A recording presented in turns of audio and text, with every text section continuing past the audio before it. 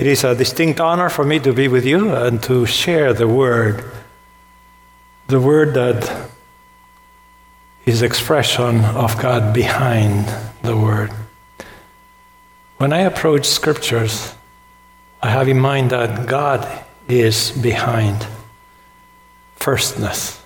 He comes in the word as secondness. And I have to interpret the word, but seeing God. He said, it's through the word that I know about God, about Jesus, about the Holy Spirit. When I go through the word and touch God and Jesus and the Holy Spirit is different. To know about Jesus is one thing, to know him is another. And I hope that he comes through his word, his spirit among us today. Especially because he says that he will do something new compared to all the covenants he did from the beginning. He made a covenant with Adam before sin, another after sin, then with Noah, then with Abraham, then with the whole nation of Israel, then with David, but finally gave the last covenant we call the new covenant. And I take that as a basis for everything we said this afternoon, this morning, in a way that the new covenant becomes a paradigm, the model for relationships of intimate nature. If you follow with me the book of Hebrews, or the letter to the Hebrews, chapter 8, verse 9 on, or verse 8, the time is coming, declares the Lord, when I will make a new covenant with the house of Israel and with the house of Judah. It will not be like the covenant I made with their forefathers when I took them by the hand to lead them out of Egypt, because they did not remain faithful to my covenant, and I turned away from them, declares the Lord. This is the covenant that I will make with them, with the house of Israel. After that time, declares the Lord, I will put my laws into their minds, and I will write them on their hearts. I will be their God, and they will be my people. No longer will a man teach his neighbor, or a man his brother, saying, know the Lord, because they will all know me, from the least of them to the greatest. For I will forgive their wickedness, and I will remember their sins no more. By calling this covenant new, he has made the first one obsolete, and what is obsolete and aged will soon disappear. Father, give us knowledge, even more insight, and even more wisdom to understand your word, to digest it, to apprehend it, chew on it, and nourish ourselves, because we shall not live by bread alone, but every word that comes from your mouth. In Jesus' name we pray. Amen. With Valentine's Day coming, we are all conscious about doing something for those who we love, expect something from those who loved us. And we give gifts, and especially chocolates and red roses and cards and all that. But I hope that for us as believers, this season imprints in us the quality of love exemplified by the Father in Jesus through the Holy Spirit. His love poured in our hearts, transforming us, and also giving us an example, concrete example in the Word, in the Spirit, in the person of Jesus. So how to establish and renew marital stability and satisfaction? As Paul just said, our pastor, it's not just for married people that we preach, it's for all relationships of intimate nature, including the church, fellowship. So singles could have a stress inoculation training today. What is stress inoculation? You debug the bug, inject the bug, develop anti-bugs against the real bug. So arm yourself with the thought that you may also suffer. Because Paul said that for you that are single, it would be good to remain aside. But if you marry, there's no hardship. But I warn you, affliction of the flesh you will have. It's a realistic shot that you develop antibodies. But it's like an athlete that trains, or an alpine skier that goes mogul skiing, or the climber that climbs mountain, and you ask, why do you do that? And it's because it's there. So we want to be challenged. And when you're challenged to the uttermost degree and you enjoy it or so, adrenaline flows through your veins. And you actually enjoy marriage, enjoy relationships, have satisfaction. Because this is the original design that God had for humankind. God designed marriage. God orchestrated that, not as a bricklayer or as a mechanic fixing things, but as an architect. The difference between a mechanic or a bricklayer, an engineer, architect, is that you see the whole configuration before you put the first screw, before you put the first brick. Before the foundation of the world, God had these things in mind, on how to form a people for Himself, and exemplified in a relationship called marriage.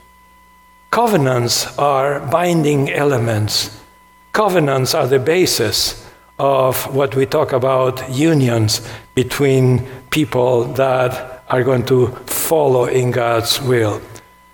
The Hebrew berit, to part, to cut, the Akkadian beriti, of feather, link between, give us this notion about the Hittites way back 2,000 plus years before Christ, of strong binding contracts between two parts with no previous blood relations. Dr. Klein, who used to teach at Gordon Conwell before he went with the Lord, compared these to the Old Covenant found in Scriptures. In Deuteronomy chapter 1, you have a preamble, then a historical prologue, then stipulations in the covenant, then documented clauses in the covenant, a list of witnessing gods, sanctions and consequences, blessings and curses, and finally you take an animal and split the animal in half, put the two parts, and you go through those with a solemn oath. So I will be part if I don't fulfill the terms of my covenant with you. A bit drastic.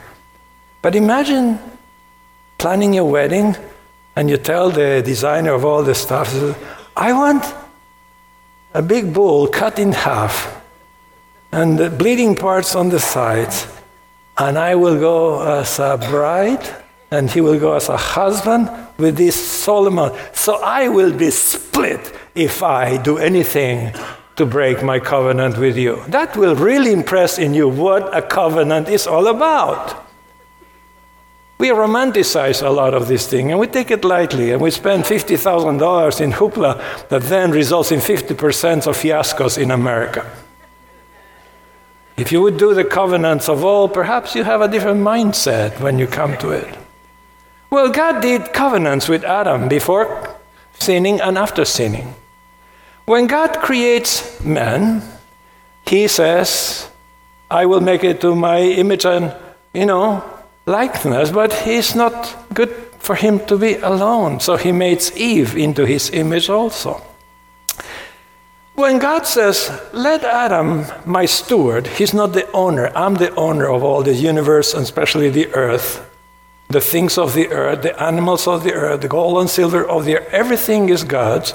So He puts man to be a steward, a manager of his property.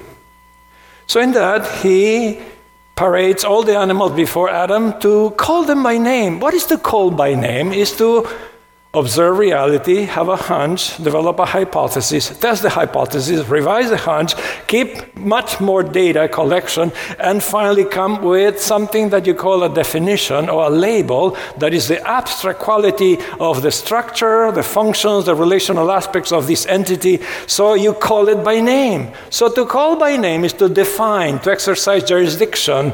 Greater is the definer than the defined. And Adam began to observe everything. He sees a red little thing that is moving, eats green stuff and gives white stuff, and that's a cow. So in that sense, he begins to call things by name. And as he calls everything by name, Finally, a person comes. A person that was created when he was asleep, so he had no clue who she was. I can only imagine that if he was awake, he would give his opinion to God and say, God, could you extend a bit here or less here and more here and flowing here? And God says, shut him down and let's create Eve, present that to him. Take it or leave it. No choice on the matter. See, we romanticize weddings so much. When my kids were growing, I said to them, I'd like to arrange marriages for you. They said, no, Dad, no, Dad. I said, what's wrong? I'm a psychologist. I will give them Wechsler Intelligence Scale, the MMPI, the Rorschach, the TAT, all the testing in the world to see how smart they are, and how emotionally fit they are. I'm a practical guy. I will look into checking account and, what they have to offer, I'm a spiritual man, as a pastor, so I want to see the spiritual stature. So I'm an artist, actually. I paint, I draw, and all that. I'm a musician. So I know about aesthetics. I will choose something that you will actually like. I'm a social guy, so I want to see their emotional intelligence and the relatedness, the capacity to... So when you have the physical, the social, the intellectual, the emotional, the spiritual, and everything else compounded, what's wrong with that? That's how parents think about how to find somebody for your kids. Say, no, that choice is everything. Okay, go and do your mistakes. Anyhow,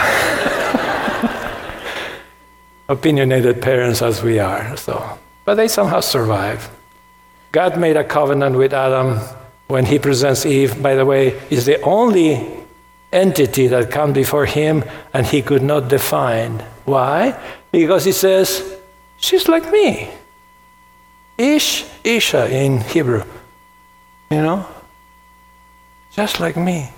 So he did not define her. Why? Because when you define something, you exert jurisdiction over the defined. You control the defined. When did he call her name? Eve was in chapter 3 after sin. And she was subject to the origin of her life as he was subject to dust, as the serpent was subject to the origin, as the curse came. But guess what? It's the seed of the woman that will redeem humankind, and the virgin bore a son. And we call him Emmanuel, God with us. So in Christ, women are redeemed at the same level that men are, in an egalitarian standing before God as heirs and co-heirs of Jesus Christ. One day a woman came to Jesus and said, how blessed is the womb that brought you and the breast that you were nourished upon. What a strange salutation. Do you greet like that in this church also? But why? Because every woman wanted to be the mother of the Messiah. So finally it came. You know what Jesus said? More blessed is a person that listens to the word and obeys my word. He redefined womanhood as somebody that obeys the dictum of God and follows his will. Isn't that wonderful? He made a covenant in which Adam relates to God as a child before Eve is on the scene. Eve relates to God as a child before she's a woman of, marriageable qualities to Adam. So before husbands or wives is children of God. And at the end, when Christ gives the kingdom to the Father, 1 Corinthians 15, all of us will be children of God with a big brother, Jesus Christ, upon us. We don't go like Mormons and others as married couples and a whole bunch with dogs and cats to heaven. We go as children of God in a new economy that we have yet to discover how that will be. Anyhow, after they sinned, they broke the covenant with God and with each other because, we're the first couple on earth. And they felt that they opened their eyes and they saw themselves naked. And lo and behold, the first thing is they were the first fashion designers on planet Earth. And they put themselves fig leaves to cover their inadequacies. But he asked the question, why would they cover up if that's the only couple on earth? Do you do that in your private domains? That's a profound theological statement, that sin has robbed us the pristine qualities of finding one another acceptable, validated in the presence of each other, because we feel that we are not okay enough.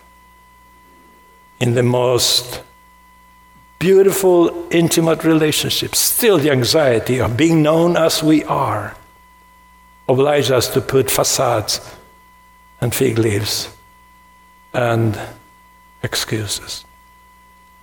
Why? Because the basic anxiety in all human beings is, if you truly know me, you will not like me as much. So let me cover up and put a facade. But God, who sees them from dandruff to calluses, he says, that's not enough. Let me kill an animal and cover you with skin. And according to Dr. Klein, a friend of mine that is with the Lord but taught at Gordon Cowell, he killed an animal and covered both with the same skin, because it's not in plural but in singular in Hebrew.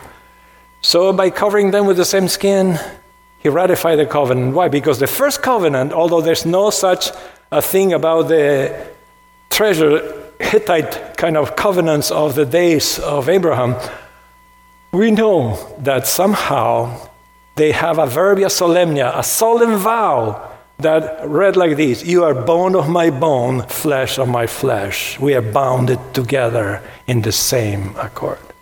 This is how the Israelite crowned David as a king and recognized their covenant with him, saying, you are bones of our bones and flesh of our flesh. So Adam and Eve now are restored to fellowship with God and to one another by being covered by God. And that cover is the propitiatory, God covering sin in order to redeem us from our fallen condition. Now Adam and Eve are restored to fellowship with God with a covering of skins by God himself. So it's renewed, the covenant. So you have covenants with Adam and Eve, with Noah, with Abraham, with David. But the old covenant is the one that we focus on, because Moses is the giver of the law.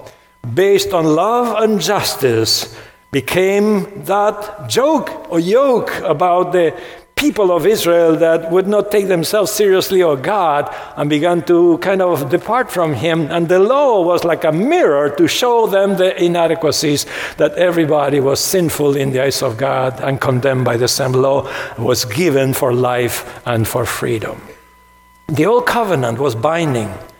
The old covenant was bilateral. If you, then I. If you obey, I'll bless you. If you disobey, I will curse you. If you obey, milk and honey dripping all over the place. If you disobey, locusts, famine, pestilence, or so. So it was a conditional contract, a conditional covenant in which you have to be very much obliged by many rules. 10 commandments were not enough for the Pharisees. They piled up 613 on top of Moses. If 10 commandments sent you to hell if you don't receive them well and obliged to yourself to believe them and obey them, why would you end up with 613? What chances you have to be okay with God?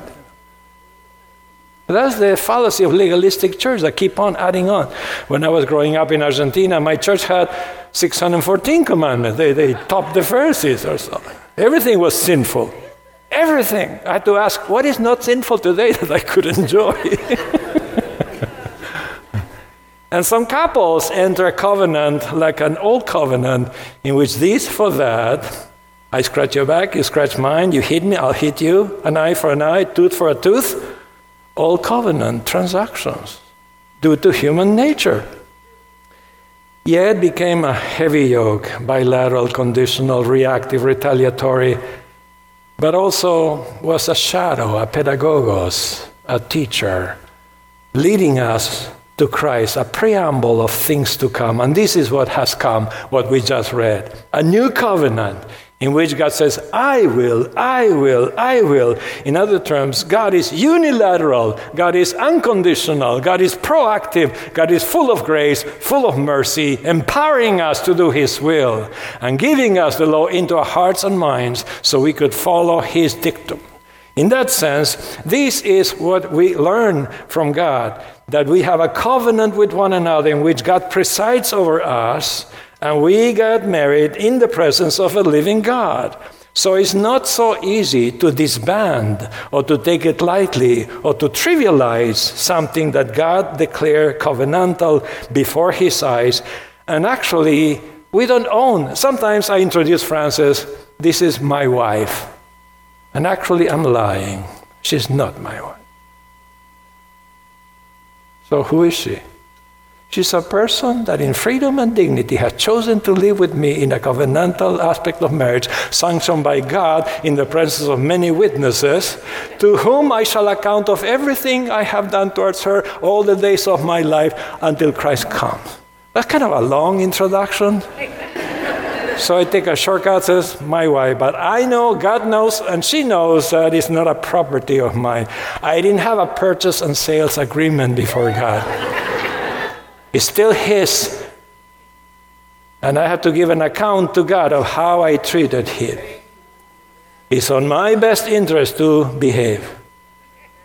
Because you store M&Ms in a place that would never melt. There are other places they will melt in no time. So try to store up for eternity whatever you do to your husband, to your wife, because God, the owner of both, is watching your stewardship, your administration. And by the way, all relationships, how you treat your kids, how your kids treat your parents, is registered by the Lord. And in that sense, you will get rewards according to how you manage your life before the presence of the living God. So, going back to marriage, as an institution created by God that should be stable and satisfactory. Perhaps we emphasize too much stability. We preach against divorce, against separation, and that's right. Jesus put things in perspective when he taught about marriage also. So we try to be stable. But let me say, imagine I throw a line, a vertical line, an axis. You have high stability, low stability, and then another one across, high satisfaction, low satisfaction. What would you like to be? The four possibilities. Low stability, low satisfaction, those marriages don't last a year. You get out. As a psychologist, I had a couple that the wife calls me from Logan Airport and says to me, Dr. Polishchuk, we got married last night. I'm about to go to a honeymoon, but I'm afraid I made a mistake. Can you tell me what to do?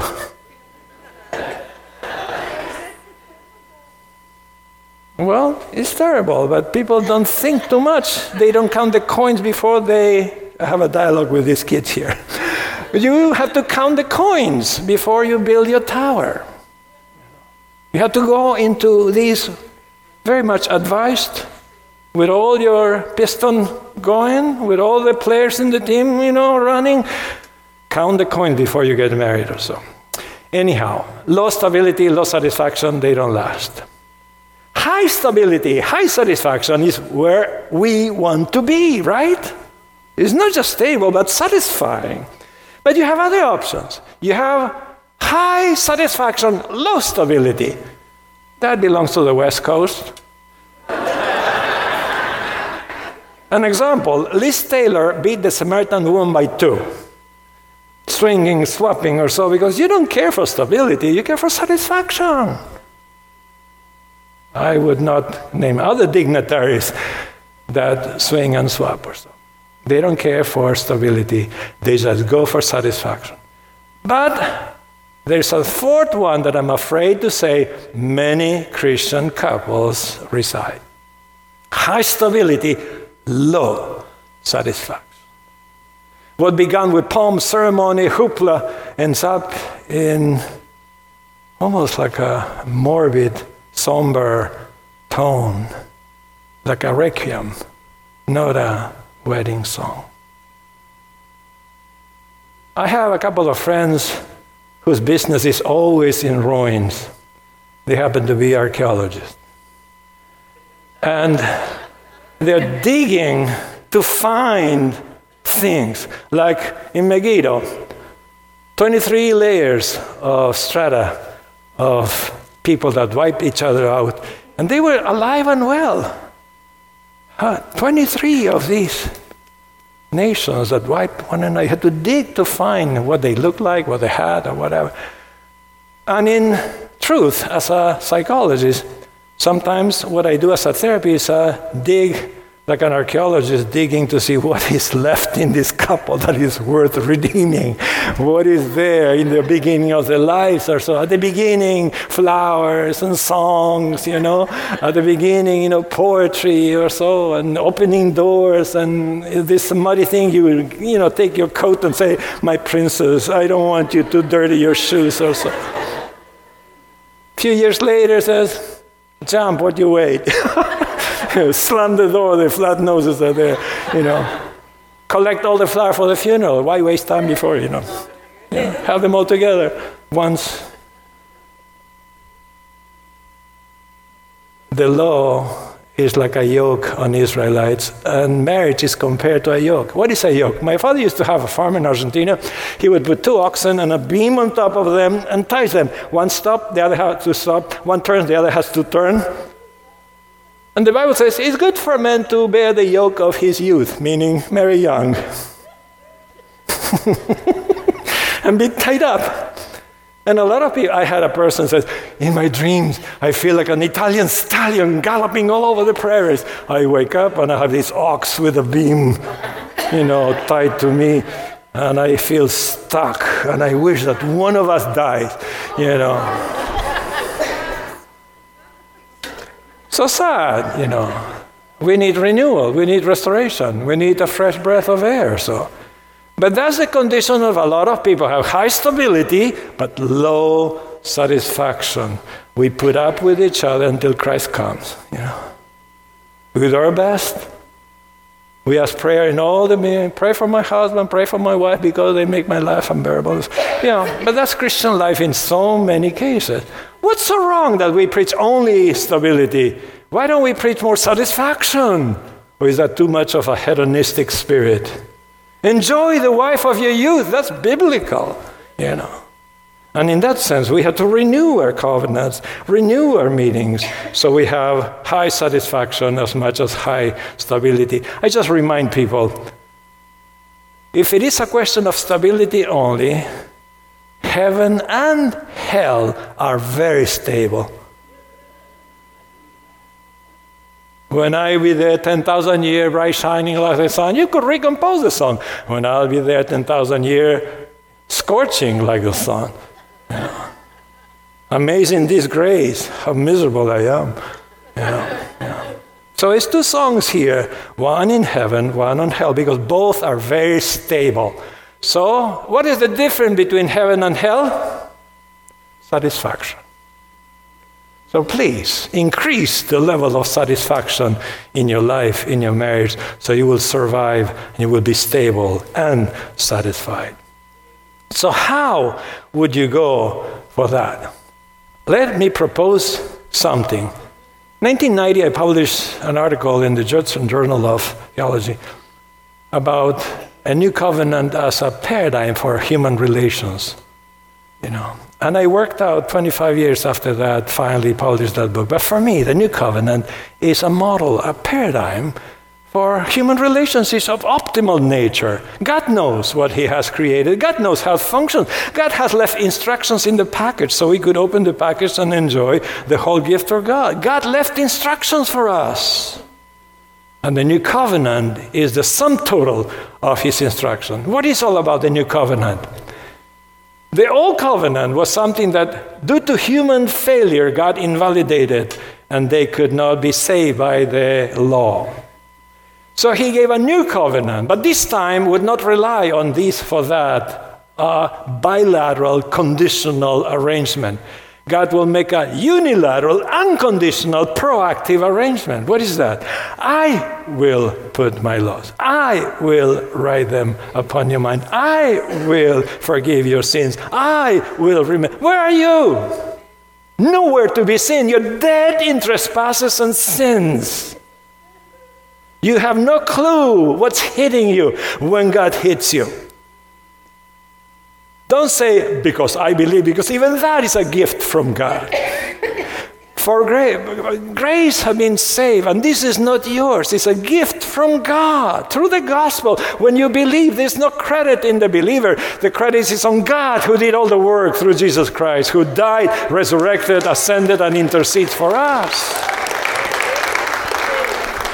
So God says, I will put. Like an architect, he established this from the foundation of the world. The Bible says that Christ was impaled, crucified, before the foundation of the world. Nothing surprises God. I don't think that God creates Adam and Eve and leaves them, roaming the planet in the garden, chewing his fingernails. I hope they don't sin. I hope they don't sin. He already provided for them whatever they will do. And all the generations is through the seed of the woman that Christ would come in the Virgin Mary to be our Savior. God is an architect, and he says, I will make this plan. I will fulfill this. I will make a covenant. I will put my laws into your hearts. No longer tablets of stone. Why? Because the first tablets, written by the finger of God, given to Moses, his face is shining, comes down. And he sees having a party. Israel is having a party. They forgot. And the dumbest excuse, well, we put all the Jews, and this is what I came. Okay. If you believe that, I can sell you the obelisk in Washington. So in that sense, the whole notion is that God says, this is not working or so. And Moses, when they saw the people, what did he do with the tablets? He smashed them. And God said, go back 40 days, 40 nights. And this time you prepare 2 tablets and come up with a second version of the law. And you know what God says to Moses? This time, put it in the box, in the Ark of the Covenant. Why? Because you could break it again. And actually, the Ark was a symbol of Jesus Christ, who had the manna, the rod of almond as a priesthood, showmanship of his work, and the tablets that only he kept the law. No one else. In that sense, we know that the law could not save. But the new covenant, God says, I will. So God is proactive. Husbands and wives, be proactive. Be Christ-like, God-like. What is to be proactive? Well, say, did you fix the pipe? Did you fix the pipe? Okay, I will fix the pipe. That's a reactive thing. Before your wife complained, fix the pipes. Where shall we go on vacation? I don't know. What do you think? I don't know. Come on, buy all the stuff. Plan ahead or so. Surprise a wife with gifts that she doesn't even know what's hitting her. There was a guy that never did anything for his wife. Never. So she had to say, come on, John does this for his wife, Peter does this for his wife, James does, you don't do anything for me. What do you want? What do you want? There was something. Finally, begrudgingly, he goes and brings something for her birthday because he forgot her birthday for the last 40 years. Now he bought something. So she comes with an envelope. The first gift. She opens that crying. Opens that. Do you know what is inside the... What would you expect? A card for Nordstrom or, Walmart, whatever your tastes are. So, a check. Or at least a Dunkin' Donuts, voucher. No. This is a receipt for a plot of land in the cemetery. Well, I heard that you have to be proactive, think about the future of your person, act in, so this is it. Yeah, well, but if he did nothing for her for 40 years, something is something. You have to reinforce whatever you have. You have to start from zero baseline. This is one notch above zero. So the next year comes, and he forgot again.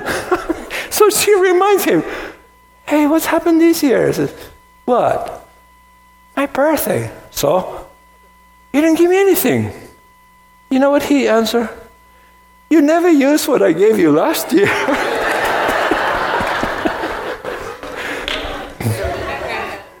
Don't be reactive. Be proactive. Plan ahead. Jesus was so proactive that he says to Peter, Peter, Satan has asked me to shake you up like, the threshing floor. But I have already prayed for you so your faith would not falter. Can you imagine Jesus praying before you sin? He knows you, and he prays for you before you sin.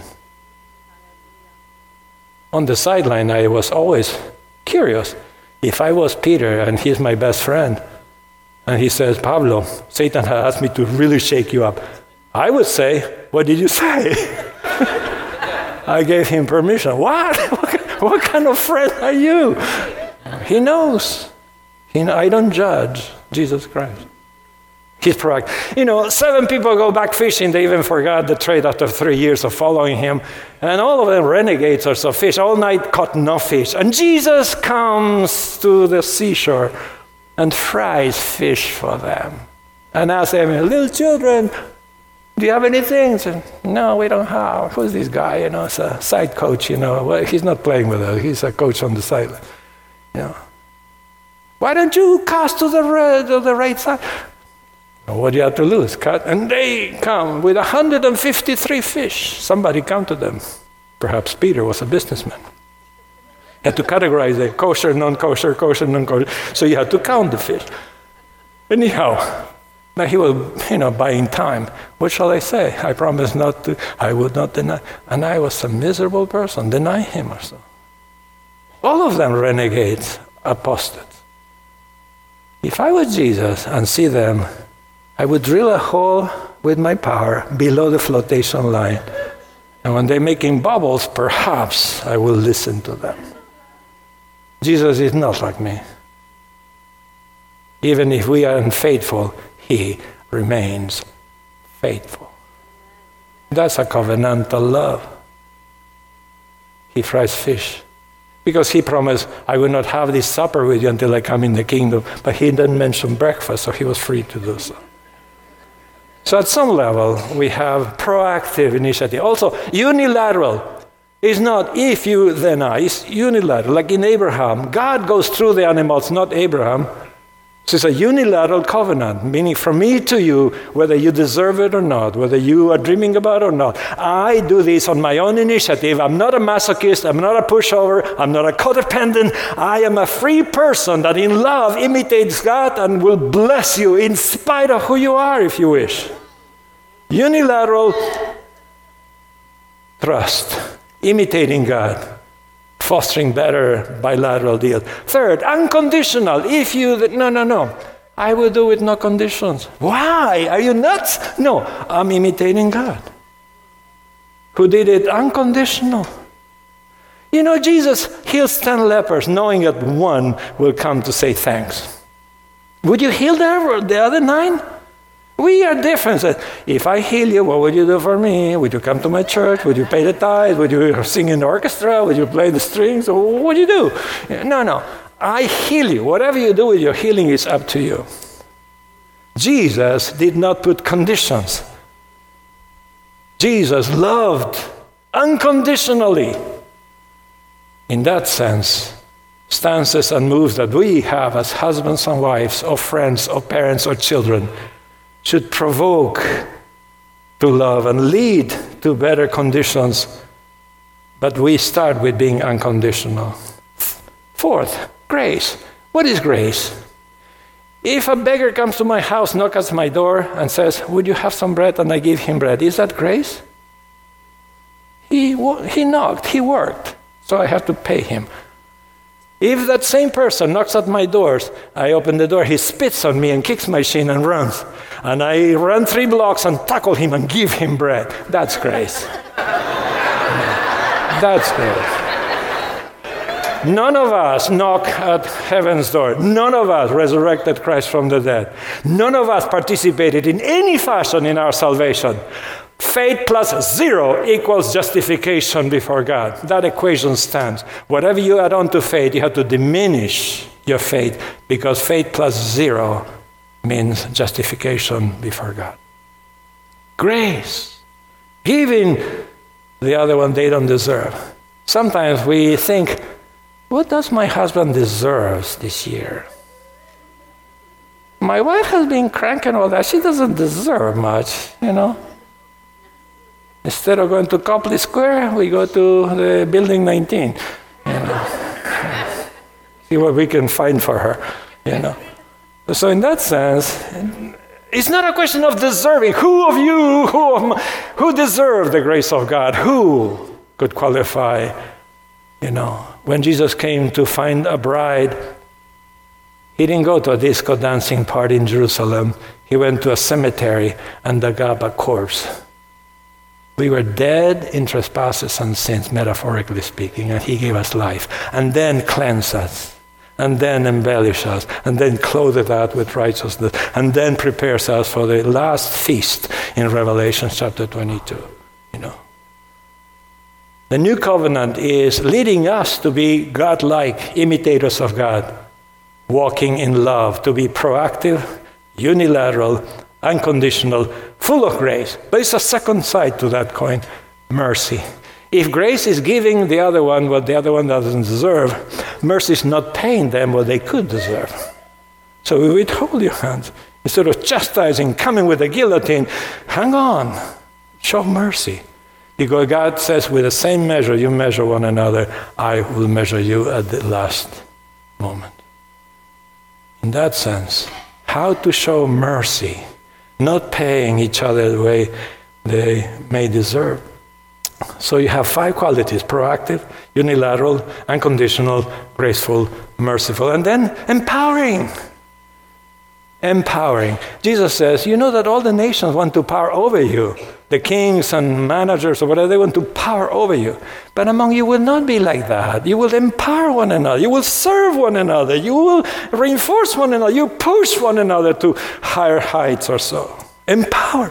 Those who believe in him, he gave them the power to become children of God.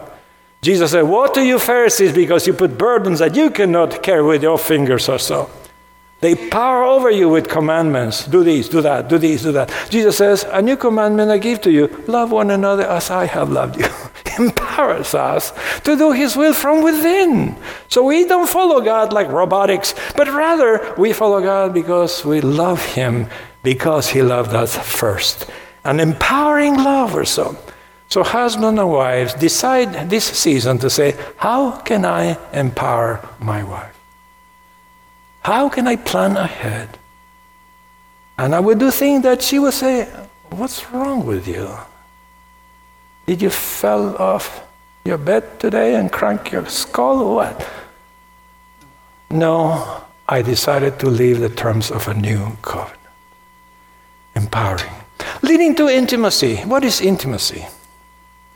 Removing all barriers, all fig leaves, all defense mechanisms, all justification, repression, suppression, reaction formation, rationalization, intellectualization, defense mechanism, blaming, projecting, and so on, and being as you are in the raw. Stand the risk of being accepted as you are. I love this show in New York. I love you, you're perfect, now change. Accept first, and then begin a process of change. Leading to intimacy means there is no barriers. God in the Old Covenant was not so reachable. You had to go through the door, through an altar with 5 offerings, to a fountain to wash your feet and hand, through a candlestick, to a table with bread, to an incense altar, and then it's a veil that shuts you. The last barrier of the Holy of Holies, in which the ark with manna, the rod of almond tree, the river, and gave fruits overnight, and the tablets of the law, with cherubs looking at the propitiatory where the blood was given. Only once a year in Yom Kippur, the Day of Atonement, a holy priest, high priest, will go once a year, sprinkle with blood, and run away. It was a terrible thing to stand in the presence of God. But guess what? When Christ died, the veil of the temple was torn in two and opened the way to the Holy of Holies. And the author of Hebrews says, having such a new, open, living way and a high priest that hath mercy on us, let us draw near and approach the throne of grace, the seat of mercy, the propitiatory. And there is freedom to come where the Spirit is the Lord. You know, you sang a beautiful song. It's freedom to come and to enjoy the presence of God because there's no barriers. God says, my Son paid for all. There's nothing that separates us. Let's turn the thing because it was broken from top to down, not by human hand, but by the will of God in the moment of Christ's death. Open the door for us to come through the new and living way. This is Hebrews chapter 10, to enter the presence of God. So do we have that freedom as husband and wife to come to our own inner sanctum, to our own private domain, to our hearts and minds, and to be disclosing?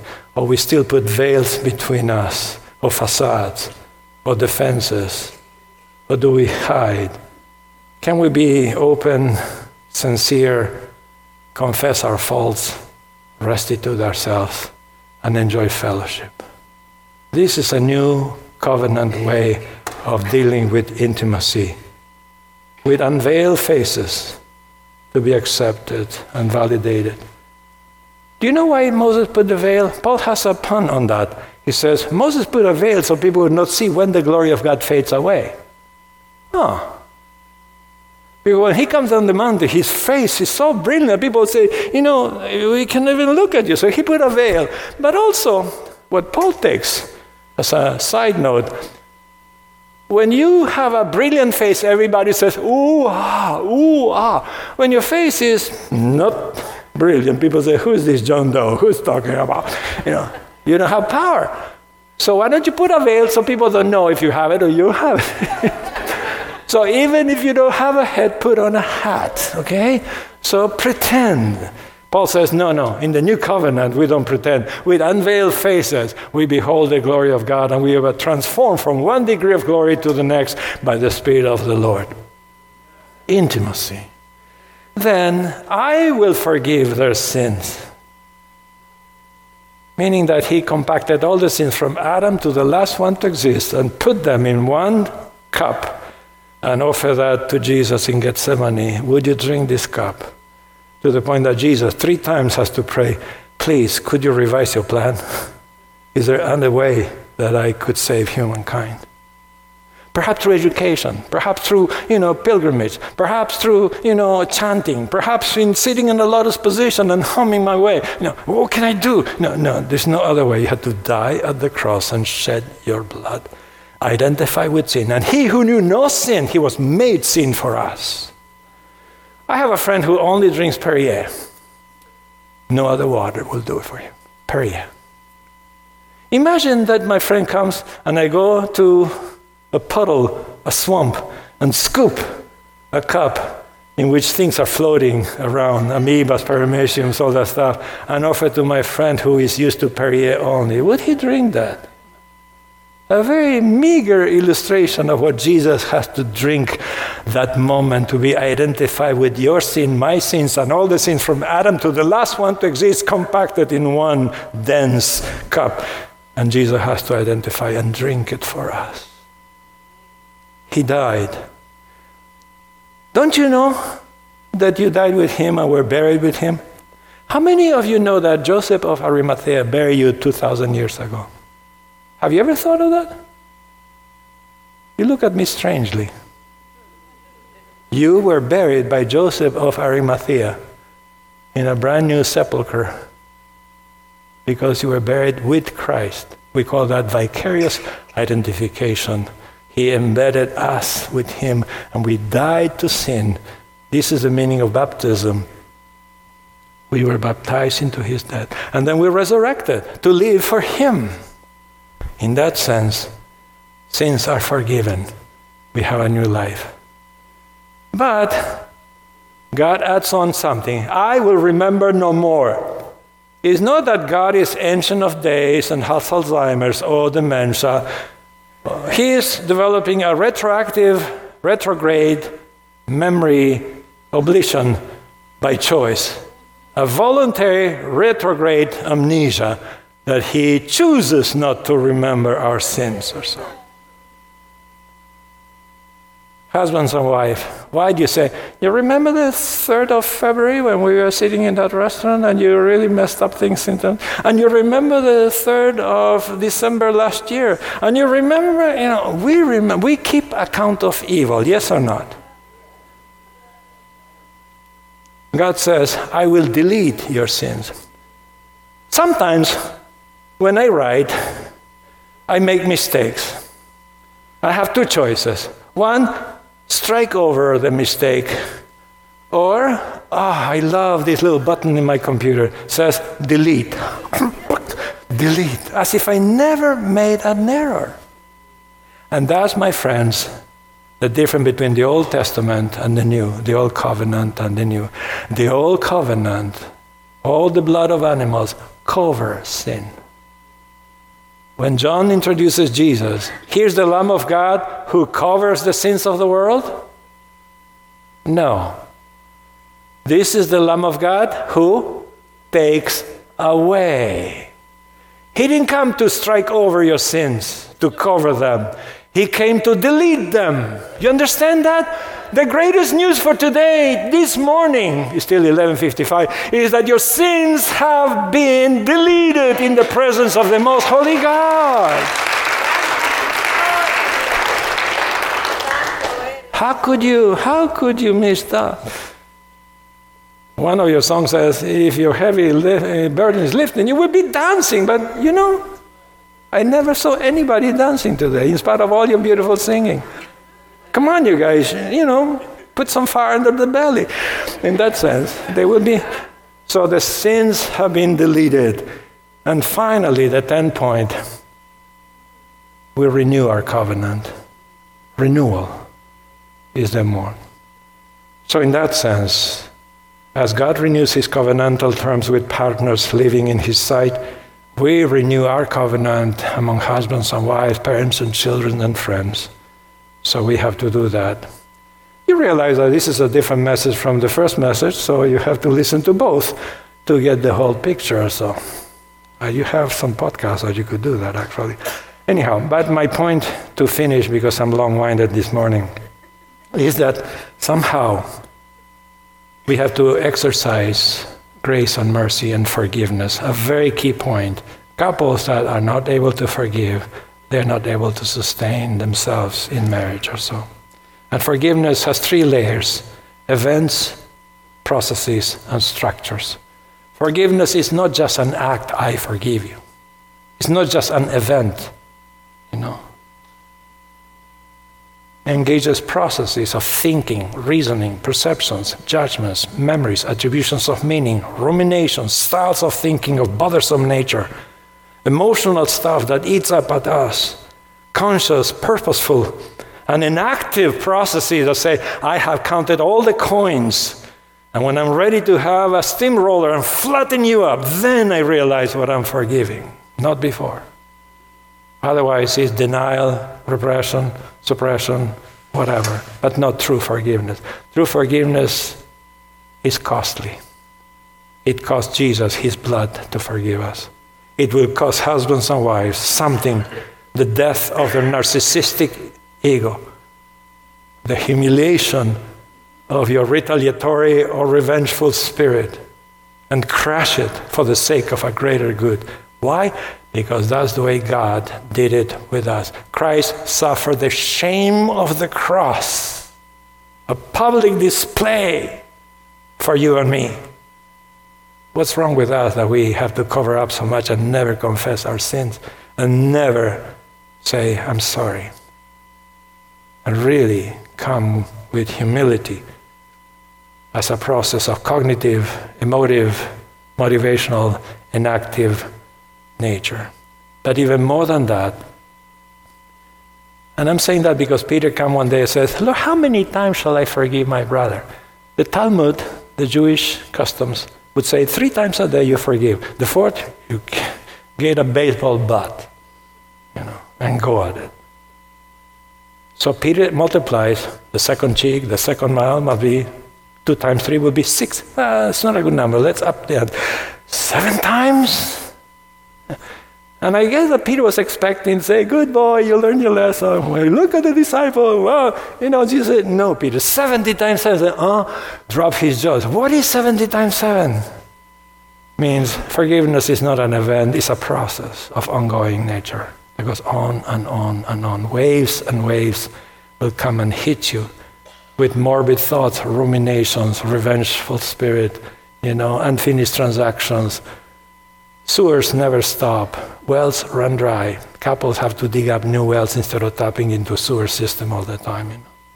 So in that sense, bear with each other and forgive one another. If any of you has grievance, forgive as the Lord forgave you. The Lord counted all the sins consciously.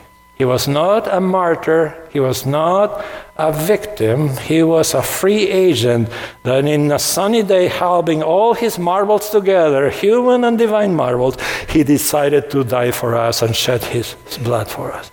Forgiveness is a conscious, deliberate, free act of the will, imitating God in Christ, that to dispense that in grace and mercy by a person who is a forgiver, our ontological, essential, structural level, your inner being, the core functions of who you are when nobody's looking you, that is the forgiving person that then processes forgiveness, and then the event of forgiveness that is displayed on top. Events, processes, structures of ontological, essential, core nature. Husbands and wives, decide this Valentine's season to be a forgiver, to imitate God, to walk in love. And I did that before with you, because love is not abstract. It's not just in a card, but love is exemplified in Jesus.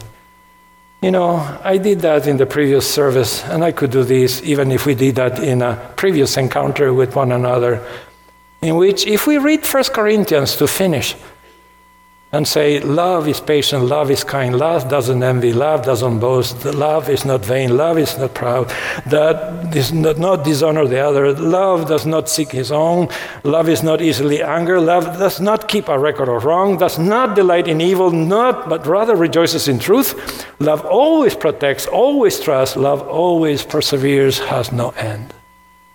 What if we substitute love with the person that incarnates, that epitomizes, that exudes love? God is love. Jesus is love. So let's read again. Jesus is patient. Jesus is kind. Jesus doesn't envy. Jesus doesn't boast. How much? Is that okay so far? Jesus is not proud. Jesus does not dishonor the other. Jesus does not seek his own. Jesus is not easily angered, does not keep a record of wrongs, doesn't delight in evil, rejoices in truth. Jesus always protects, always trusts, always perseveres. But what if I change that? And in the presence of my wife, Frances, I read the passage and says, Pablo is patient. Pablo is kind. Pablo does not envy. Pablo doesn't boast. Pablo is not vain. Pablo is not proud. Pablo does not dishonor the other. Ask her what she thinks and feels. Pablo doesn't seek his own. Pablo is not easily angered, especially in the store drive when people cut him off all the time. Does not keep a record of wrongs. Pablo doesn't delight in evil. Pablo rejoices in the truth. Pablo always protects, always trusts, always perseveres. Pablo never ends. When I look at that and look at Frances, my first mirror, when I look at the mirror of the Word of God, I fall flat on my face and say, Lord, have mercy on me. How many of you look at yourself in the mirror before you came to this service? Come on. Did you? Why did you do that? You want to fix something in yourself, right? When you look at yourself in the mirror of God's Word, please notice what you need to change. Notice what you have to shape up and align with God. Let us pray. Father, this season of love that should be so concrete in our lives, in the manner that you exemplify your love for us in Christ, give us these notions of the new covenant to be a mirror for our behaviors, our thoughts, our attitudes, our emotions towards one another in marriage, in family, in church relations. We ask all these things